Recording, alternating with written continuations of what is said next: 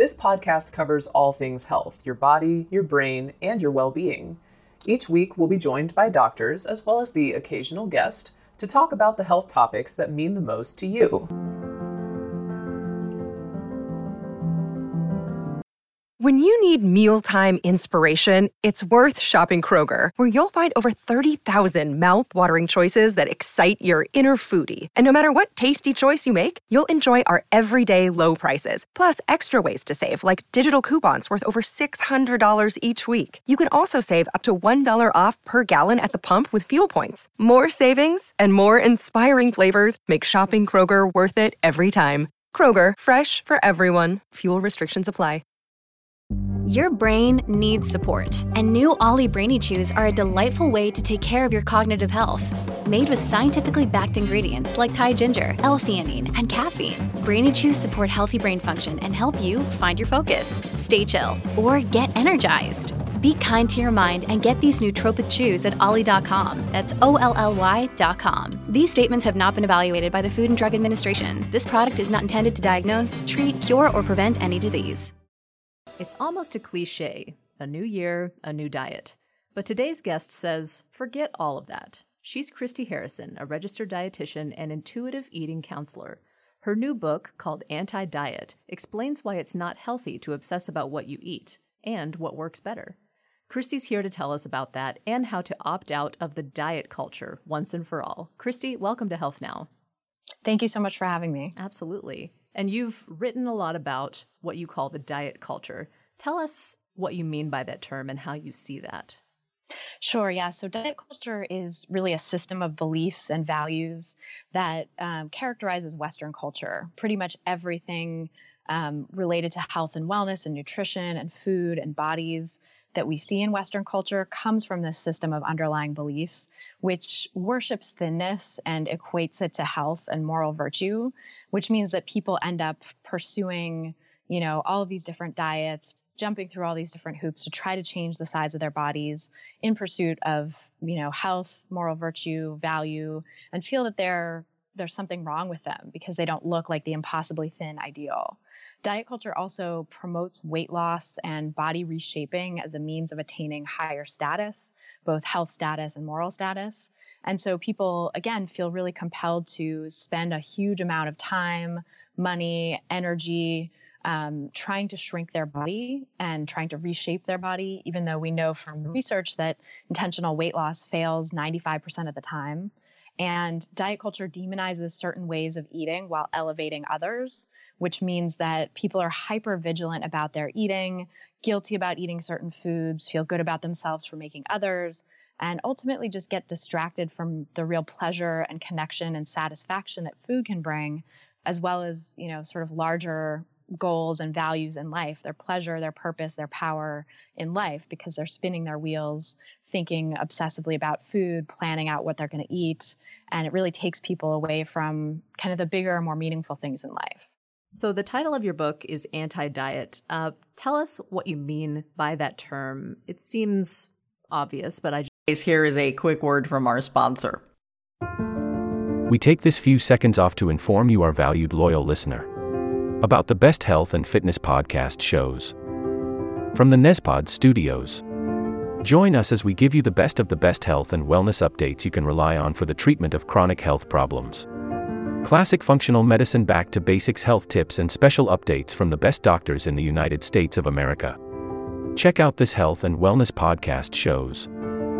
Explore Health Talk Weekly, Healthy Lifestyle Matters, Excellent Health Digest, Healthy and Free Daily, and last but not least, Weekly Health and Fitness Corner.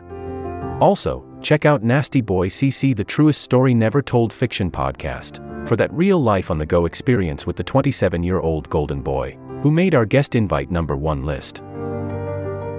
He tells us about his story as it happens in real time and in real life. It's Nasty Boy CC, the truest story never told. Go get a load of that happiness, because happiness is healthy as we know it. Join us every week as we continue to provide you the best of health and fitness wellness updates from around the globe. Enjoy the show.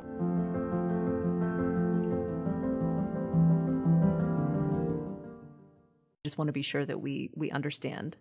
Sure. Yeah. So by anti-diet, what I really mean is anti-diet culture, anti that system of beliefs that I was just talking about that, worships thinness and equates it to health and moral virtue, promotes weight loss as a means of attaining higher status, and demonizes certain foods and ways of eating while elevating others. That system of beliefs is really what I'm against, because we know that not only is intentional weight loss not sustainable and does it fail more than 95% of the time, but also we see that people's health and well-being is actually put at risk by diet culture.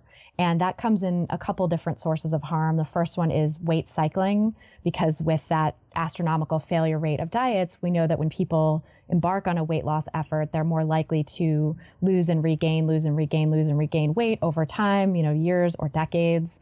And when that happens, it actually puts them at risk of all of these health complications that often get blamed on body weight itself, but are more likely to be explained by weight loss. And in fact, by weight cycling. And weight cycling is an independent risk factor for things like diabetes, heart disease, certain forms of cancer, mortality. And so, when people are trying to lose weight and end up doing this yo-yo weight cycling, they're actually putting their health at greater risk. And when you say weight cycling, you mean like you lose 10 pounds, but then you may gain back 15, and then you drop 5 pounds, and then you may gain back 10, that kind of thing. Mm-hmm. Yeah, so we actually see that, for the vast majority of people, for up to 2/3 of people, that's what happens, that they actually gain more weight than they lost in the long run. But for that, third of people or so that doesn't, it might just be losing and regaining the same weight over and over again. But either way, whether or not your weight ends up going higher over time or not, just the act of weight cycling, just the act of losing and regaining weight seems to put the body at risk, through various mechanisms, one of which we know is putting stress on the cardiovascular system. And so people with higher levels of weight cycling, no matter what their body mass index, actually have a greater risk of cardiovascular disease and mortality from cardiovascular disease than people who never weight cycled, even if those people were at a much higher weight. So I think it's really interesting, when you look at like what gets blamed on weight itself, right? Especially things like heart disease, diabetes, mortality, those things are often said to be caused by higher weight, quote unquote.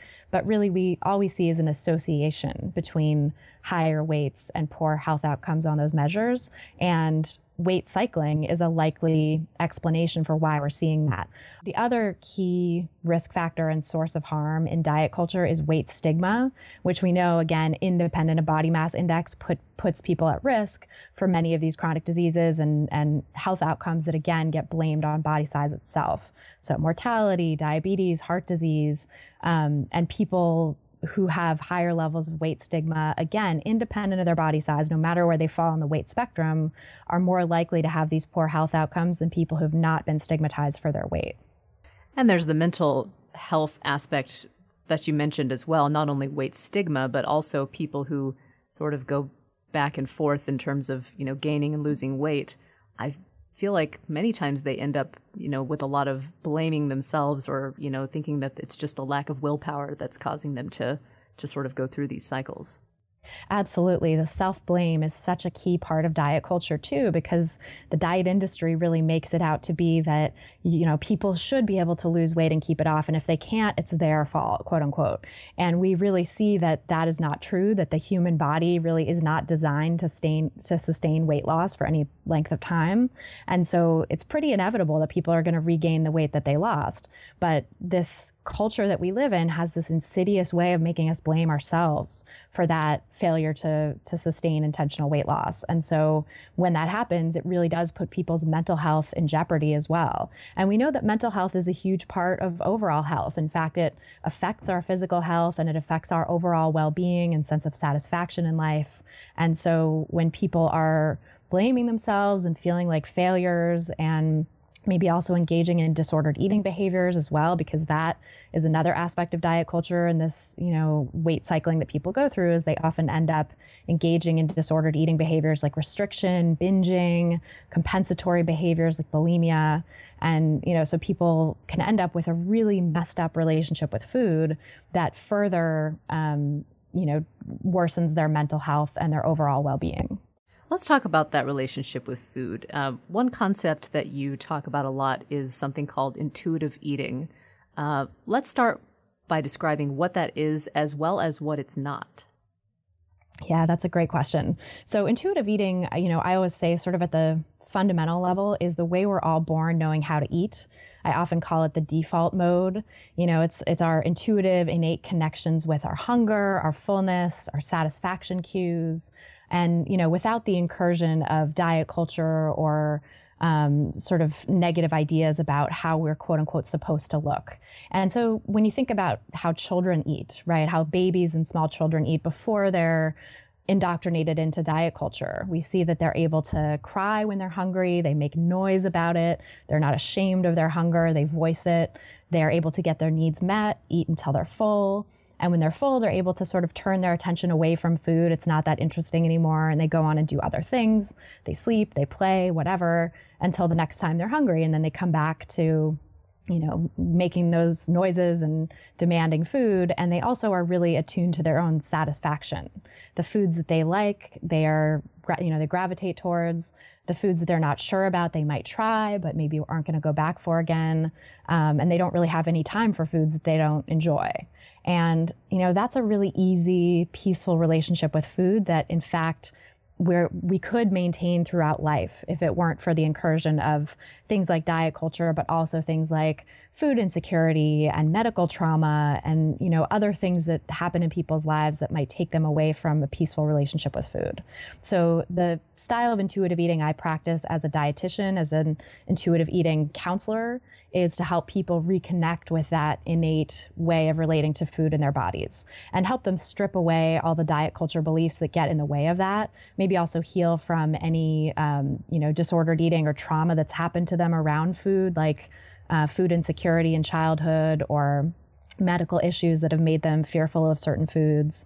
And so helping people recover from that in order to reclaim that peaceful relationship with food that's really their birthright and all of our birthright.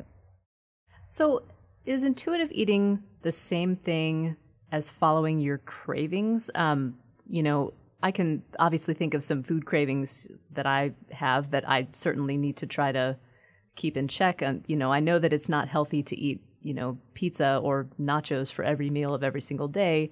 What I know about nutrition, you need a certain amount of vegetables and fruits and whole grains and things like that.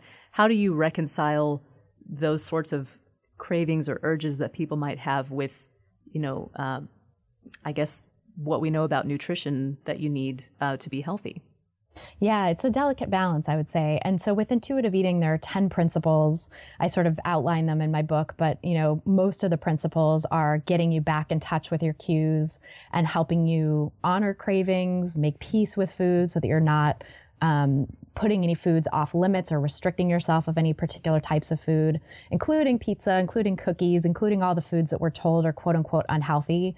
And actually, when people make peace with food and give themselves unconditional permission to eat those foods, they find that ultimately they're not going to want to eat them for every meal of every day, right? Oftentimes people will go through what I call a honeymoon phase with those foods that were previously off limits, where they end up, only wanting those foods for a while. And they're like, oh, really? I can have this? Well, let me have it again and again and again. Yeah. Yeah. It's like a bit of a, free for all. It feels kind of scary too when that's happening. But I promise people, and I reassure anyone listening that, it's not going to last forever. That in fact, if you are tuning into like your pleasure and your satisfaction when you're going through this honeymoon phase, you will ultimately find that the pleasure and satisfaction of eating those foods that were previously off limits will kind of wane after a certain point, and you actually will eventually want something different. And oftentimes that surprises people, and they're like, wow, I thought I would never have, it would never end this desire for pizza. And in fact, I woke up today and just really wanted fruit, or for lunch, I was suddenly craving a big salad or something. So it really does happen over time. We know that the forbidden fruit tastes the sweetest. We actually see this borne out in the literature around cravings, that when people are deprived of a particular food, they end up having higher cravings for that food, even if it's only a week, even if it's like, people are told in an experiment, you can't have chocolate for a week. Their reported cravings for chocolatey foods are much higher, significantly higher at the end. And that is actually even higher in people who are already dieters. So people who are dieters going in and then are told that they can't have chocolate for a week, their cravings for chocolate are really intense by the end of that week that they're deprived of it. And they're much more likely to go for it again and again. The people who aren't dieters still report increased cravings, at the end of a week without chocolate, but it's much more subtle and sort of manageable. And so we see this in people who've been immersed in diet culture and dieting for a long time, is that they will have these off-limits foods in their minds, and they'll have intense cravings for them at first, but eventually those cravings will wane. And then we can bring in what's called gentle nutrition. That's actually the 10th and last principle of intuitive eating.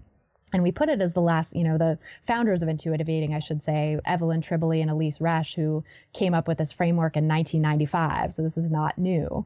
They created these 10 principles and put gentle nutrition as the last principle for a reason, really because when you're in diet culture and you're trying to recover from all this toxic noise about food and nutrition that you've picked up along the way, often contradictory claims about nutrition and, dieting behaviors that you're trying to reconcile in your mind and getting more and more confused, it's really important to strip all of that away and help people heal from those diet culture messages and ways of thinking so that they can get back to their hunger cues, their fullness cues, having pleasure in eating, accepting their bodies, really rooting out the poisonous diet culture beliefs that can harm their relationship with food. And that has to happen first before we can start to come back to nutrition from a place of, as I say, self-care, not self-control. So really thinking about nutrition as a form of self-care rather than as, I need to do it by the book as this guru has told me. And, I'm bad if I break these nutrition rules, and I'm good if I adhere to them. All of that diet culture thinking, it just really has no place in a peaceful relationship with food. So nutrition is certainly a part of it, but I think actually making peace with cravings and honoring cravings has to come first and is sort of a bigger part of the puzzle. And nutrition ultimately tends to fall into place once these other once the diet culture beliefs have been addressed and dismantled. You mentioned the peaceful relationship with food or trying to develop that. A lot of people have difficult relationships with eating and also with their bodies and how they view themselves. What are some ways that your approach helps support recovery from those difficult relationships? Here is a quick word from our sponsor. We take this few seconds off to inform you, our valued loyal listener, about the best health and fitness podcast shows from the NESPOD studios. Join us as we give you the best of the best health and wellness updates you can rely on for the treatment of chronic health problems. Classic functional medicine back to basics health tips and special updates from the best doctors in the United States of America. Check out this health and wellness podcast shows. Explore Health Talk Weekly, Healthy Lifestyle Matters, Excellent Health Digest, Healthy and Free Daily, and last but not least, Weekly Health and Fitness Corner. Also, check out Nasty Boy CC, the truest story never told fiction podcast, for that real life on the go experience with the 27-year-old golden boy who made our guest invite #1 list. He tells us about his story as it happens in real time and in real life. It's Nasty Boy CC, the truest story never told. Go get a load of that happiness, because happiness is healthy as we know it. Join us every week as we continue to provide you the best of health and fitness wellness updates from around the globe. Enjoy the show.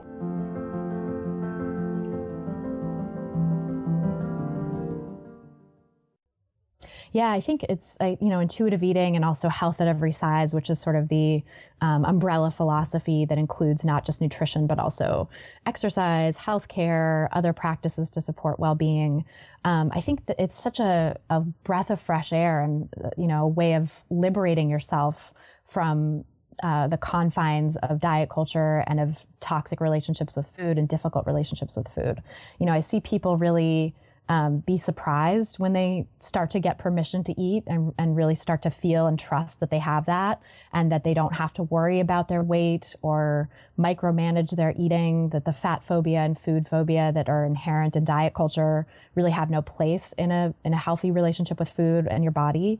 I think people are very liberated by that, and it gives them a sense of possibility in their life, a sense of openness and freedom when they ultimately are able to work through those diet culture thoughts and get to the other side. Because really what, food is meant to be is fuel, is connection, is something to support us in our lives and bring us pleasure and bring us nourishment and help us ultimately do the things we want to do in our lives. It's not meant to be the be-all, end-all of life or of health. And just describe what you mean by health at every size.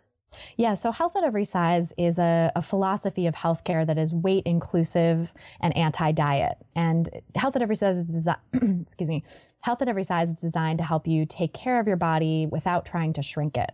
So it really offers a holistic approach to health and well-being that is about self-care, not self-control. And it helps people of all shapes and sizes to feel more at peace with their bodies and feel a sense of agency to take care of their bodies without this external pressure to lose weight or be thin. And really, that's what we all deserve. We all deserve to have a peaceful relationship with our bodies and a way of approaching health that is not based on sort of external rules, but more based on what actually feels good to us and what we truly want in our lives. Say someone goes to their doctor diagnoses them with a condition like high blood pressure or arthritis, and it's clear that they need to lose some weight for those health reasons. What do you see as an affirming, healthy way, both physically and psychologically, to do that when it's clear that, weight is something that is actually affecting your health?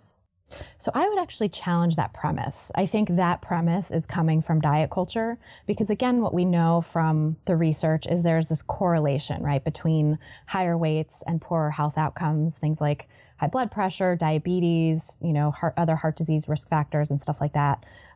We see this correlation.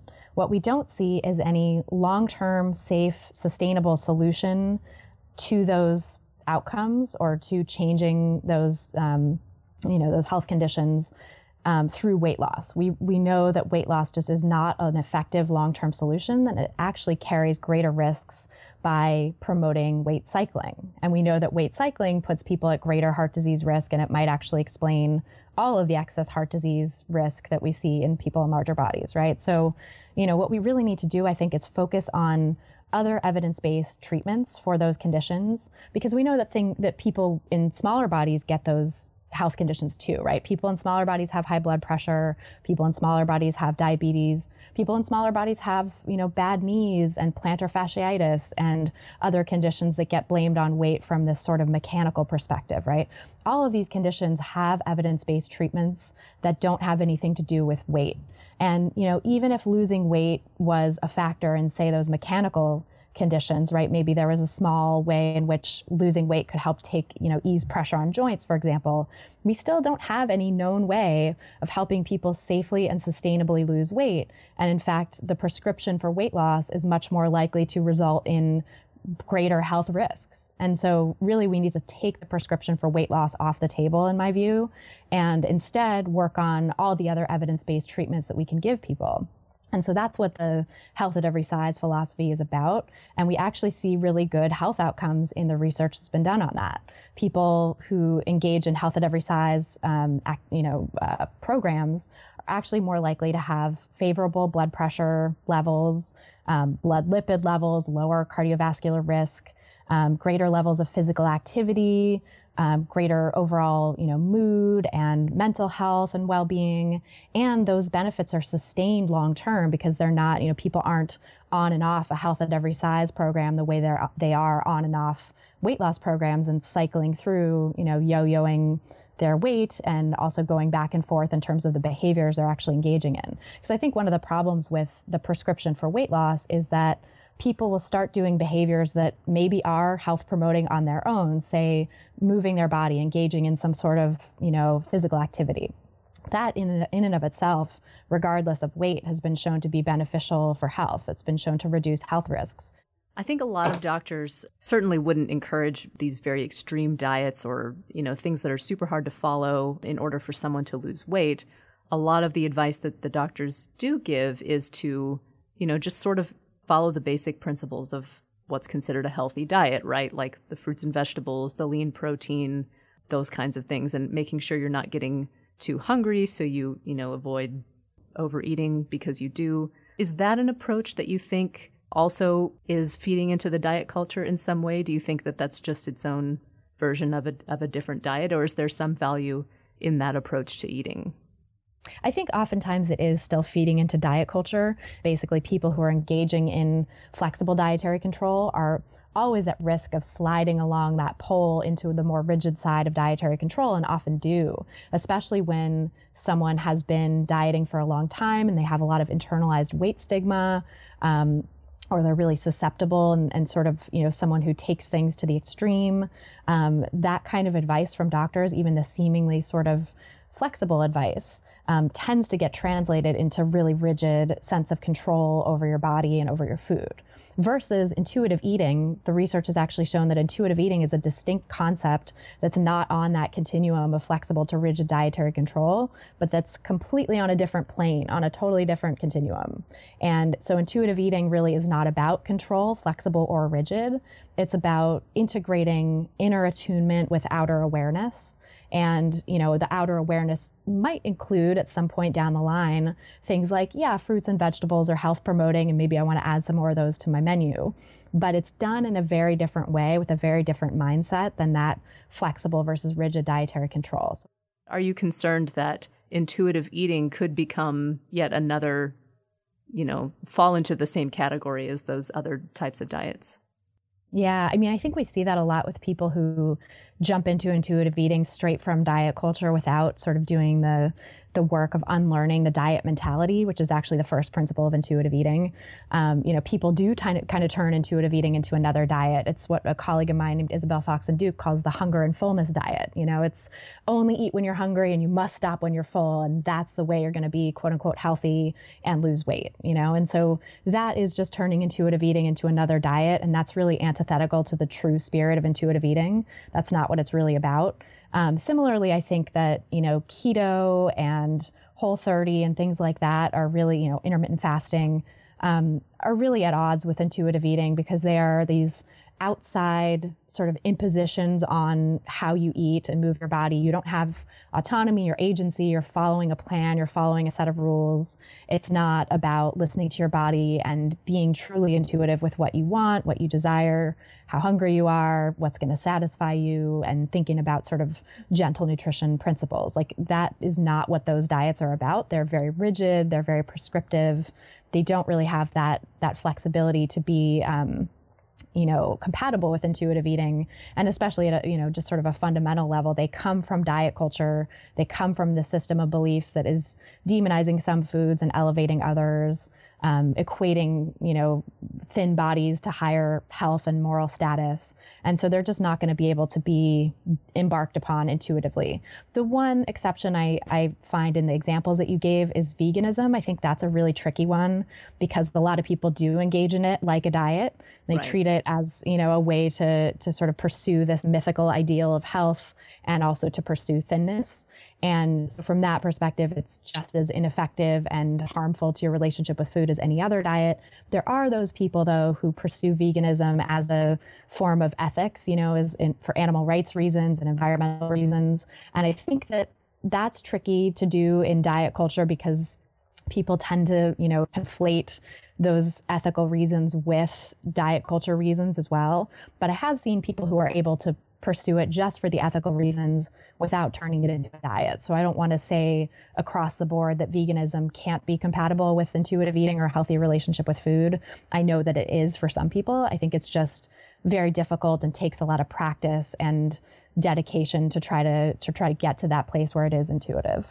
And obviously, we're in the time of year, the new year, when weight loss is a primary goal for a lot of people, making resolutions, planning to, totally change their diet, totally change their approach to exercise, those kinds of things.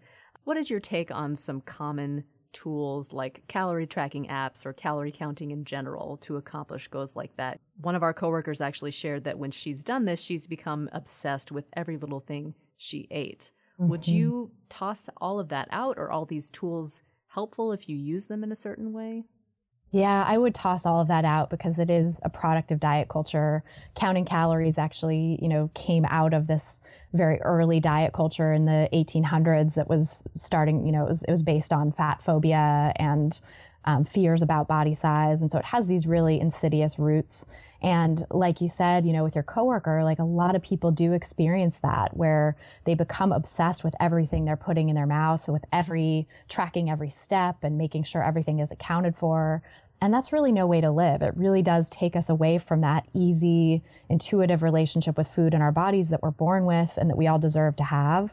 If there were one piece of advice that you could give to someone who's trying to think about starting a diet or reforming that aspect of their life, what would you tell them to keep in mind as they think about that decision? Yeah, I would say that, first and foremost, maybe to reflect on what have you done in the past that hasn't worked or that has gotten you to a place in your relationship with food where you are considering another diet? And why do you think this new diet is going to be any different? What do you think you're looking for out of it? And can you open up to maybe trying another way? Giving intuitive eating a shot, giving a shot to letting go of the pursuit of weight loss, letting go of the pursuit of quote unquote perfect eating. I know that's hard, especially in this culture for people in larger bodies who are told left and right that they need to lose weight, who are shamed by their doctors and, people walking down the street and their own families. And so, weight stigma is a very real thing. And I very much understand the desire to escape it. And, has your pursuit of thinness, your efforts at dieting, have those led to sustained weight loss? Have they led to sustained health or well-being, which is not the same thing as weight loss? Have they led to sustained happiness and ability to just be chill around food? Or have you found your relationship with food to be really tumultuous and anything but relaxed? And, have you found that you're just on and off diets and nothing seems to stick? In which case, that's a sign that diet culture is not working for you. So I would say just consider all of that. Consider your own history with dieting and your relationship with food and see if it might be time to open up to something different. It sounds like the approach of intuitive eating is shifting the mindset about how you think about food in terms of a punitive mindset, like don't eat this, don't eat that, to a more positive way of thinking about it in terms of how do you enjoy eating?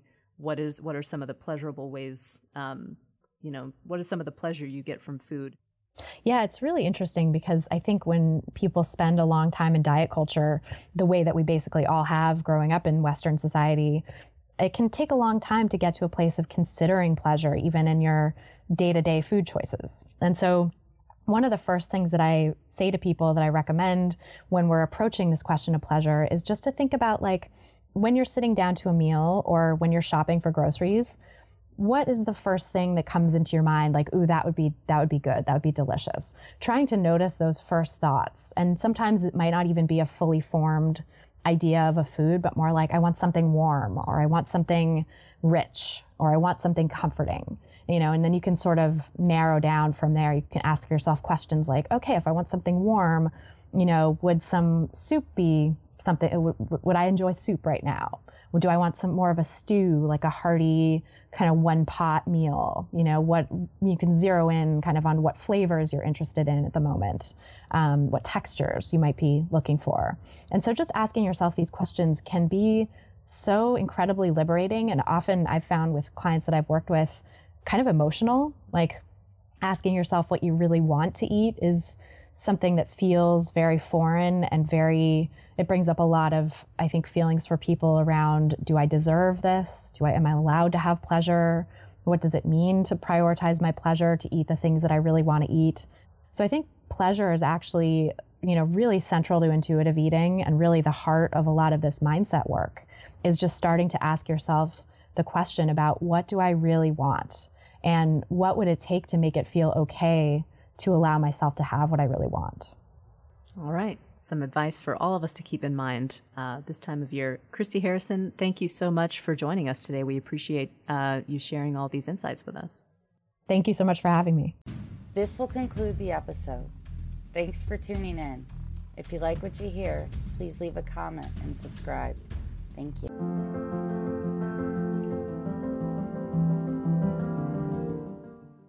This will conclude the episode. Thanks for tuning in.